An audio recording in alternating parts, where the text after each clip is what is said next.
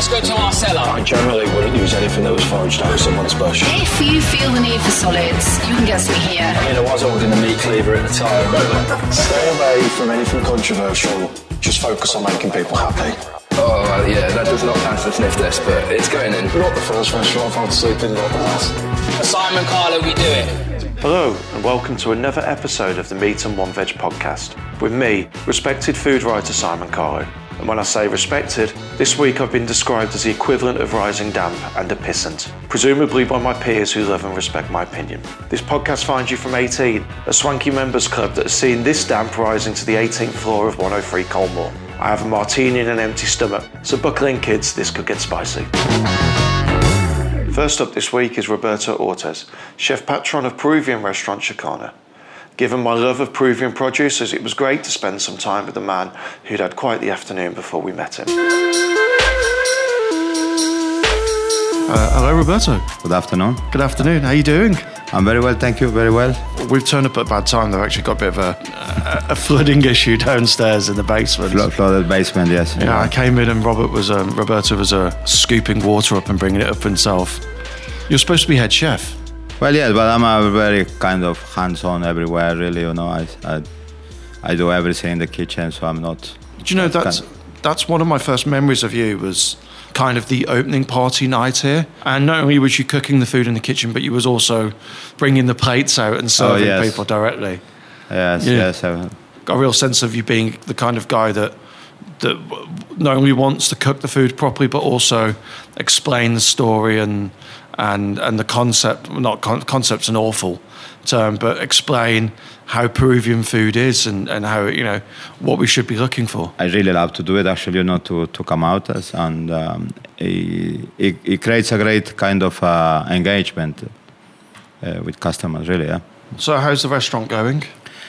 Well, I think we are growing as a restaurant. I think the clientele are, some kind of, they love us, you know. I think we're getting a little bit more established here in Birmingham, mostly, especially people are, people, the members of the team absolutely are happier somehow with us. And the food is also kind of finding their own way, to showcase, Peruvian food, Peruvian product as, is kind of my goal, really. You, for me, you've kind of achieved this beautiful cult status within Birmingham, where you're like eternally beloved with the city. I never hear anyone say a single bad word about Chicana as a restaurant, and everybody, especially my friends around Moseley, kind of realise how lucky they are to have this on the doorstep. I doubt there is any Peruvian restaurant in the UK that's as good as the food that's leaving here at the moment. I mean, I'm not sure. I'm sure, probably, but I can't say, like we can't really sit and relax. We keep working hard. I think that's what makes the difference. We keep working, the produce with flavors, especially. With things that we know and with things that we learn every single day, And yes, I'm trying to be competitive with any other Peruvian restaurant in the UK or anywhere, really, as long as we can do it. And that probably is bringing us the position where we're going, really. How would you define Peruvian food? Peruvian food, I will say, has a huge diversity. It's full of colors, flavors. There are amazing flavors, obviously, kind of different levels of flavors, really, if you can kind of make it work. But yes, it's a country that has these multiple layers, of climate. So it helps, with the variety of potatoes, corns, chilies. Even the limes, somehow are sweeter, so... I'm interested, have you tried the option of substituting certain Peruvian products for British products? There are things that you can never change, because then it will taste different, like the chilies, for example, the chilies, you cannot change it for any other chilies. That's the mountain chili, yes. Only grown in Peru. I'm probably Ecuador and Bolivia also. Yeah, I'm addicted to the stuff. Yeah. I come here and I ask for them on everything. Yeah. And occasionally you get one that's so hot you can't talk. It happens to me, and I was so kind of scared once when I gave it to one of the waitresses as almost like a joke actually, but it was so hard, like it stops you kind of breathing. I love chili heat. Yeah. I love chili heat, but I remember sat here. Well, the last time I was here, 3-4 months ago, and I had the lamb dish. Asked for extra chilies on top of it, and I had one that was so hot I couldn't speak for 5 minutes after. You always get one in the little container, yes. Assuming that people listening to this haven't been to your restaurants and that Peruvian food might seem a little bit exotic for them, it's quite a new food to have in the UK. If we have a look at some of the terminology that you've got on your menu at the moment, could you give us a very kind of brief explanation about what they are? So if we was to start with ceviche. So ceviche, it's been, with us in Peru since the Inca Empire, but the way how it was marinated was not with limes, but it was with a fruit called tumbo. But effectively, it's the process of cooking slices of raw fish using acidity from citrus. Yes, that's right. Yes. So here at Chacana, we do have a similar process, but in order to make sure that all the time is the same, we have obviously recipes as a restaurant, and we make a kind of juice using limes, chiles, coriander, ginger, garlic, ice to keep it cold. So not to discolor the things, and we this mix, and also we have a quite special chilies from Peru that is called ají limo. They come in kind of red, yellow, green colors, and they're quite hot, but they're full of kind of citrus flavor. So it does help to lift up the dish. The idea of the dish is to be simple, light, and fresh. So it says here that your ceviches are typically cured in a Peruvian spiced citrus sauce called tiger's milk. Yes. I remember being just really kind of reading Jay Rayner reviews of the restaurant you used to work in Soho, and I remember it very clearly, and I remember reading him talking about tiger's milk and thinking that can't actually be tiger's milk. I now know that to be different, but to anyone listening, what is tiger's milk? What happens is when you cook the fish with this marination, you keep kind of cooking it slowly, like braising slowly with a spoon, and the fish gets cooked, and all the nutrients, let's say, from the fish, or a mixture of fishes or shellfish even, all these juices just come out and becomes kind of whitish, okay? So then the milk work comes on. And the effect that once you drink it, it can cure your hangovers, for example. Is that true? It's very true. Can I have a bucket of it, please? Oh, you can, yes. Or, and also it's been associated to be a kind of aphrodisiac for you. Can I have 2 buckets of it, please? Yes. Why do they call it tiger's milk? Because it makes you feel like a tiger at the end of the day. Yeah. That's great. Yeah. I've been told by your business partner that you have a very colourful past. So I'm interested, kind of, how did you end up in the UK, and what's the Roberto Ortiz story before this? I am from the Amazon region of Peru, and I left one day, I remember, to Lima. And then I found a job, which someone found a job for me. It was to work in a restaurant next to the seaside called Costa Verde. It doesn't exist anymore now, but it used to be one of the probably top restaurants in the country. But obviously, my life as a cook, as a chef, started when I was very little with my grandmother, then with my mother, and... How many years after that did you come to the UK? So I came when I was just 20, something like this. Really? Yeah. And then, was it Peruvian restaurants at first, or was it? No, so we came as a student. So at that time we could work 22 hours per week and study the rest of the week. And I worked for a little bit in an Italian restaurant. Then I ended up working in a private club just for the theater. Then I started to work at the Landmark Hotel. That was when things become a bit tougher because you have to be extremely kind of competitive because there was 106 chefs there, and I think I was the number 105, just above the bottom of the line somehow. So every day, big chefs will come and give you a big list of jobs. Do this, do this, do this, do this, and then when it was done, you go home. If it was not done, you have to stay there. So then I moved at the Four Seasons Hotel. You worked at Four Seasons? Yes. I worked there, and then I think Four Seasons kind of shaped my cooking with the ability of manage people and to respect produce, for example, okay? And then you won a star, first Peruvian restaurant in the UK to win a star? So that's some feat, isn't it? Yes.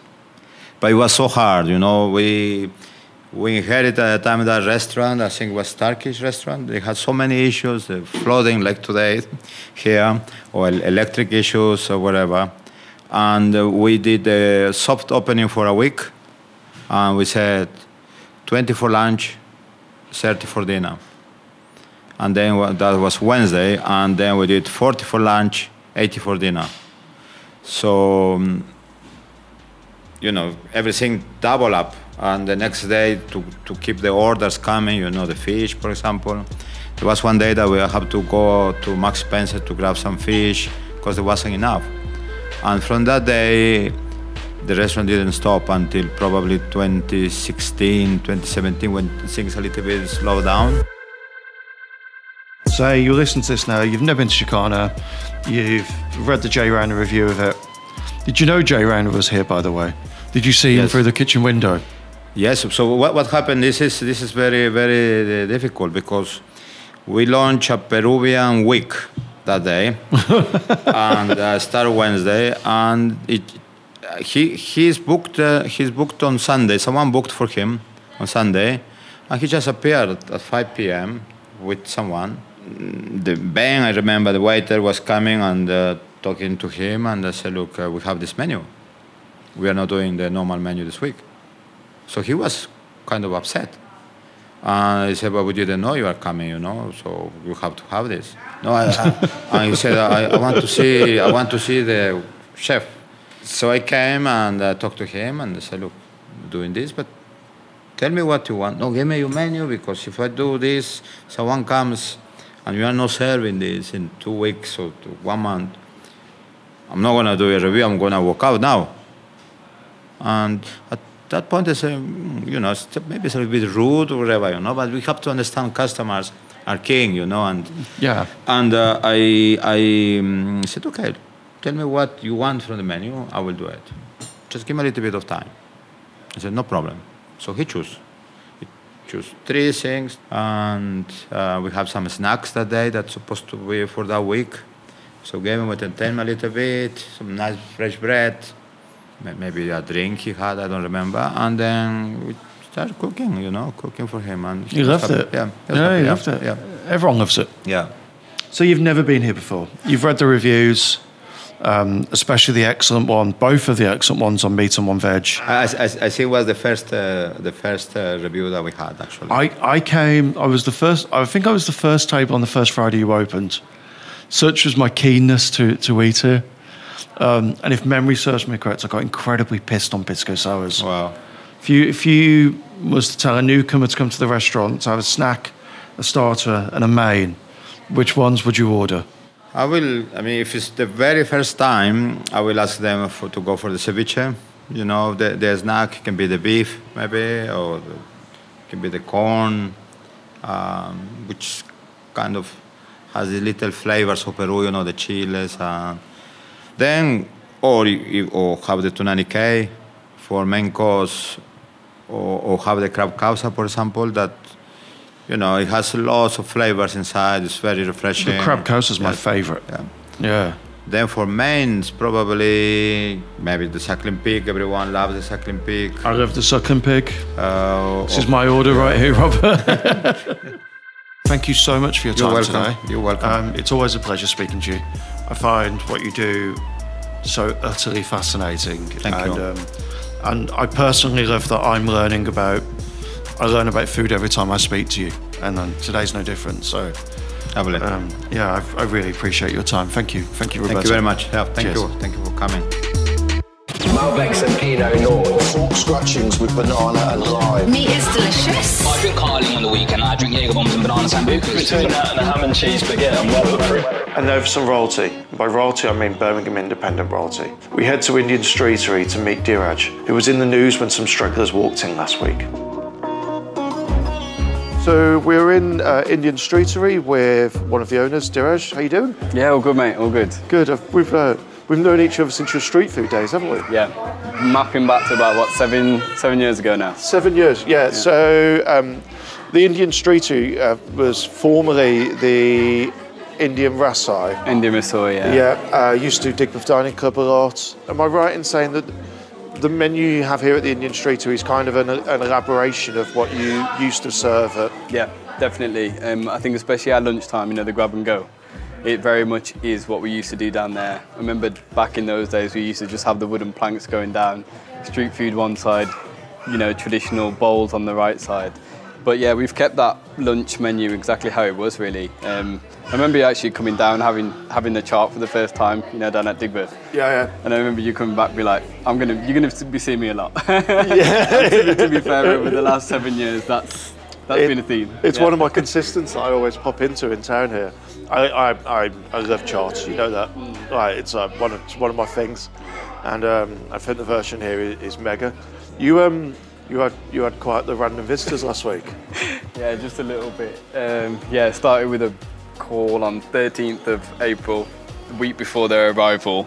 I actually thought it was a prank call. I know I've mentioned this before, but literally had a call. It's like, yeah, just drop us an email. We'll have a look into it. Thinking I'm not going to receive any email. Got home, had a quick chat with my parents. They just looked at me like, you look a bit off today, like, like what's going on? They're like, was everything all right? I was like, yeah. I said, just have a look at this email. I'm not I'm not the only one seeing this. So yeah, kind of escalated very quickly from there. The guys came down just to have a look at the premises, said that they were shortlisted, had about 20 restaurants that they wanted to kind of view.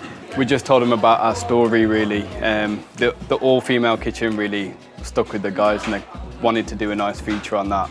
And then, the day after that, we had about 10 policemen walk through the door saying, right, we need to check every corner. So, and then, Did you have to close for lunch? Yeah, for the service, yeah. So it was 11:30 till 2:30 we closed. So obviously we're talking about the Prince and Princess of Wales, Kate and Wills. What did they eat? They had one of our famous charts, actually. They had the bell puri chart. Good choice. So nice and spiced. Prince William isn't a fan of too much spice, so we did have to tone it down a little bit. Whereas Princess Kate, she was like, just chuck as much in as possible. They had the methi chicken. Again, it would appear they've been reading my blog. Yeah. So the methi chicken obviously has been a dish on our menu since day one. And then the house black dal. We actually found out Princess Kate loves kidney beans. With my dad, he likes to do a bit of research. He researches anything. We're watching a show halfway and he's like, starts Googling it. So he did the same, and she loves kidney beans apparently, so we kind of did those three dishes to kind of show what we do. And then they actually finished off with the rotis that they made in the kitchen as well. Did they tip well? No comment. As you touched on, you have an all-female kitchen, which is yourself fairly unique. I mean, the only one that I kind of know on outside of that is the lady who does it in Covent Garden, whose cookbook I have at home. Darjeeling Express, isn't it? Darjeeling Express, that's the one. Asma Khan. Yeah. So she's the only one. The other one that I'm really familiar with who does that, and I think it's bloody wonderful. But it must have been such a joy for those people in the kitchen to hang out with royalty. Yeah, you know what? Like some of the photos that have merged, and it was pretty surreal. But I think just for the kitchen staff that we had in there, just talking about the dishes and how they make it, and giving royalty actually tips on how to make. I mean Prince William asked, "How do you make rice? Mine all sticks to the pan," kind of thing. And it you know what? It was just lovely because it was actually just such a nice, informal conversation. But the pride you could feel, especially with like the head chef as well, introducing younger chefs and kind of saying, look, hospitality is more of a career. It's more of a path that you can really build your career as well. And I think days like that just kind of round it up really nicely. It's incredible. Did you have anyone you know asking to be put on the books for a day so they could come in and work it? No, actually. To be honest, nobody knew until the morning. Literally, apart from close family, we were saying, okay, even the team that we asked to come in, we had a list of like 10 celebrities. And it was like, right, pick this person, who do you think it was? No one picked the royal family because I think they just thought that's a bit too far out the way. So, yeah. Come on, who else was on that list? That's what I want to know. We had David Beckham. We had Drake because he was performing in Birmingham anyway. So I thought there was a couple of Punjabi stars, AP Dillon. We had Lionel Messi. I thought pre-season break for an Indian in Birmingham. Rishi Sunak we had as well. I think a lot of people did think it was Rishi Sunak because of the whole police and kind of drama a couple of days before. Phenomenal. So thanks very much for your time. Is there anything you'd want to share about Indian streetery? Family business, growing strong, and kept really with that kind of core concept. And yeah, we have a selection of the street food dishes that we do based on our family dishes as well. One of the popular dishes, if anyone was to come down and try it, Cannon Hill Park Picnic, actually based on memories of being younger and having that dish in that park itself. So that's a really nice one to have. So you're far too modest. Yeah. It's food's fantastic here. Oh, thank you. I think that proves that the royal family read my blog. And now Tommy Matthews of Passing Fancies, a man who recently described himself to me as the Switzerland of Birmingham hospitality. Maybe because he always has a foot of Toblerone up his arse. Okay, so next bag. There's a lot of bottles. There is a lot of bottles in this one. It's quite worrying. Okay, so the first big bottle, the one that's sticking out the top, is actually just sugar syrup. So that's positive. So we've got something to balance if we do want to use some acidity. Next up, it's fancy, aren't we? We have Don Julio. It's some fancy tequila. Don Julio Blanco. That's lovely. We'll see where this is going. And then right down the shitter again, we have Dead Man's Fingers banana rum. Dead Man's Fingers, interesting products. Do you know what? Dead Man's Fingers, it fills a gap in the market, I'm sure. This is me being super political right now, right? But yeah, that is something that I would probably never put in my body. And I don't say that about Are you going to use the Dead Man's Fingers? I am absolutely not. That's going on the back. That's going with the Lucozade. All right. Sorry, Dead Man's Fingers. Next up we have Pip's hot sauce. Shout out to Pip. Yeah, shout out. I absolutely adore. Pip keeps on calling me weird on social media. Were you surprised by that? I mean, Pip, if you're listening, you won't be because you probably, Let's face it, one person's going to listen to this. And you're probably in the dark horse getting drunk right now. But Pip, stop calling me weird, please. No, I'm a massive fan of Pip's, always has been. They've actually got a little, they've got a stand up at the Red Brick Market just behind us. But for me personally, I don't do spicy drinks. The idea of like chili margaritas, which is what could be shaping it to be. Like chili margarita style things, like that's just not my vibe. I think that belongs on like... You're not a fan of the Bloody Mary then? Do you know what? I'm not, no. Like I make a banging Bloody Mary mix. Technically, I think I make a delicious one, but I literally can't stomach it. If it's something that is thick and that umami, it should be soup. Definitely shouldn't be a cocktail. It's gazpacho, isn't it? Yeah, well, that's fancy, Massive shout out, Pip. Love your stuff, but unfortunately, this is going on the back bar. Sorry, Pip. That's what you get for calling me weird. All right, next up. What's this? Oh, mango and ginger vinegar. Oh, cool. Okay. Yarties. Yeah. I met you artists doing judging for the Great Taste Awards. Absolutely phenomenal products. Phenomenal. It smells amazing, hey? Yeah, so real clarity of flavour. Okay, cool. We're definitely going to use that. I think mango, ginger, and tequila is like, that's a match made in heaven, hey? And what's the last bottle? The last bottle it's actually a bottle of lime juice. Ah, okay. So what you got in mind? Do you know what? Like thinking about it, like obviously the tequila, the lime, and the sugar. You know, you can make a delicious margarita style drink, but that's not what we're here for. So normally you can use, and it's actually been quite a big thing in cocktails for the past couple of years now, 5 odd years. Is this like introduction of something called a shrub, which is where you get a fresh fruit, i.e., mango or strawberry or like any type of, pineapple, any type of fruit. You blend it down into like a puree. You add like water, sugar, and vinegar, and essentially it preserves the flavor. So it's a juice that never really goes off.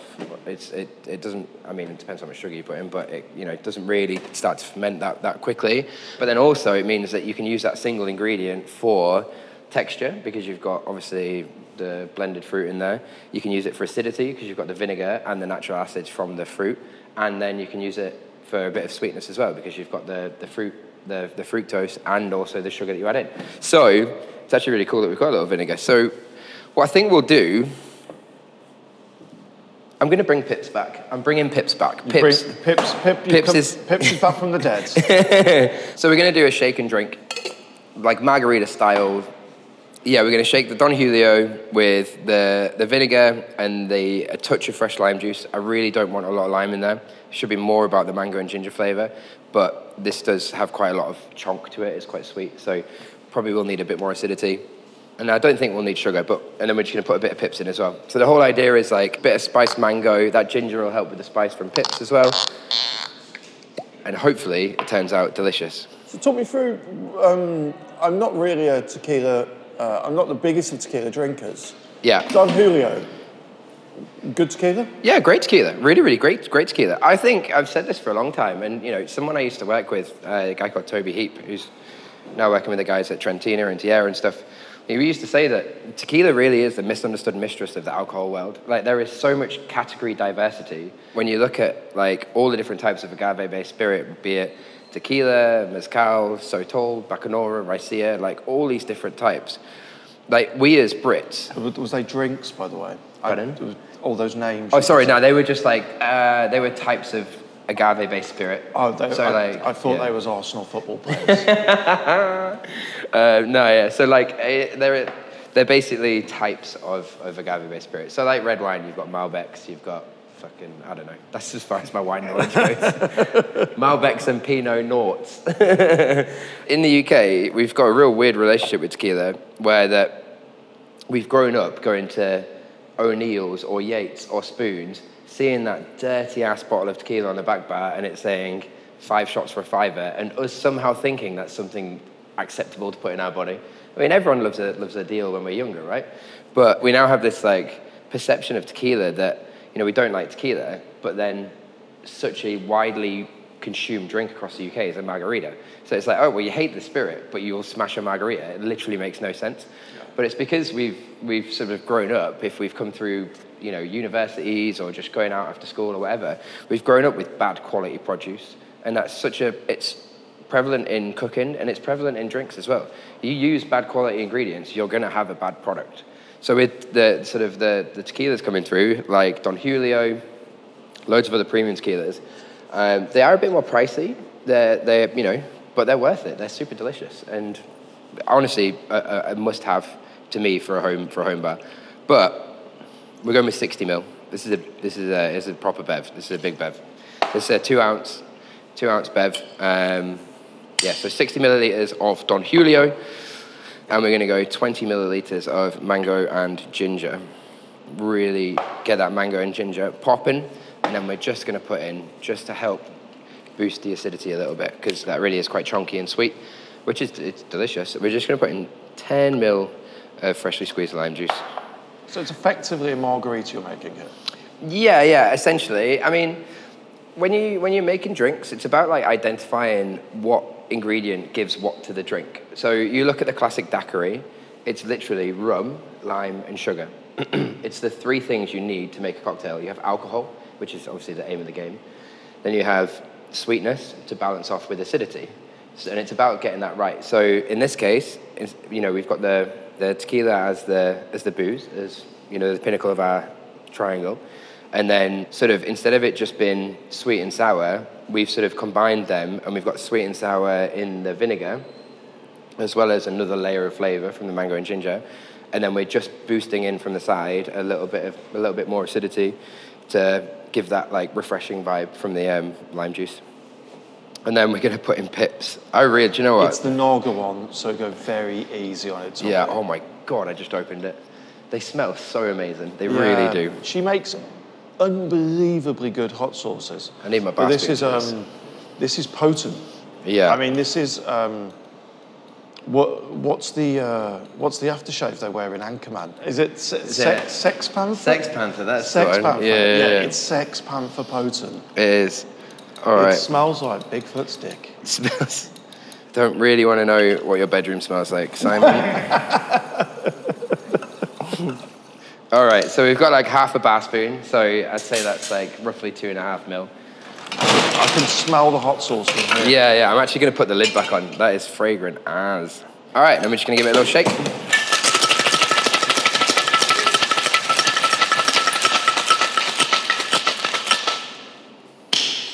All right, nice and cold. Ooh, smells lovely.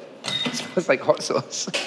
It smells like hot sauce. We are going to serve it up in a classic coupe, I think. Straight out the freezer. If that's anything you want to do at home, it's like Sunday dinner, right? A lot of people are like, oh, why are you serving, why does your glass have to be cold? My mum would never dream of giving me a Sunday dinner on a cold plate. So I'd never dream of giving you a cocktail in a room temperature glass. Just putting it out there, I'm going to get shot for saying this. Sunday dinners are overrated. Sunday dinners overrated? Sunday dinners, full English breakfasts. So I agree with full English breakfast. They actually make me feel a little bit ill. Yeah, same with Sunday dinners. I don't want to sleep after a meal. The thing about Sunday dinners for me is, I think they're hella personal, right? I don't like going out to eat a Sunday dinner because it's never going to be as good as my mom made it. So, why would I even bother? I'm going to ask a silly question here. You've just poured that and it's gone straight to the top of the rim of the glass. Do you know when you're making a drink instinctively how much will be in there? Yeah, 100%. You kind of when you're building a drink a la minute like this, we have loads of different types of glassware. I'm a glassware nerd, and they all have different volumes. Something we talk about in bartending a lot is fill level. So how aesthetically pleasing does your drink look? When chefs are plating food and they're wiping away smudges, marks. If a drink is too full, right to the rim, it's not fit for purpose because you're going to deliver it, you're going to spill, it's going to look bad, people are not going to want to take a photo of it, it's going to be hard to handle. When you're building the drink, you do the maths in your head real quick. That's why you hear me switching between ounces and mils, and then you figure out what the rate of dilution is going to be with the style of drink you're making, and then you can figure out what volume of glass it's going to be in. But yeah, anyway, let's give it a go. It looks the part. Holy shit, it's spicy. Hey, oh, Pip, what? It's 2.5 mil? I mean, it's nice. That slaps, dude. Sweet baby Jesus. that is a hell of a drink. It's balanced. You get the sweetness from the vinegar, right? There's obviously a lot of flesh in whatever's in the vinegar. There's still a lot of the juice from the mango in there. You get the nice ginger kick come through. I have a lot of spicy margaritas, and I have to say that is absolutely delicious. Yeah, glad you like it, man. Margarita Prakatan. Pip thinks Carlo's weird. Carlo is weird. Our guys have asked us to say that it's only 6 inches of Toblerone. Next week, we're in the kitchen with Brad Carter of Carter's and Moseley, knocking up staff dinner for the team from his cookbook of the same name. As ever, I'd love you to support this pissant by leaving lovely reviews and listening, telling your friends all about it, and sharing what is arguably the best podcast ever to come from Meat and One Veg. This is the Meat and One Veg podcast. I'm Simon Carlo, and it's a 969 media production produced by Simon Borshowski. Put it out just before it starts to steam. Oh, honey, you're getting that so wrong. Hey, go treat yourself. That's skills.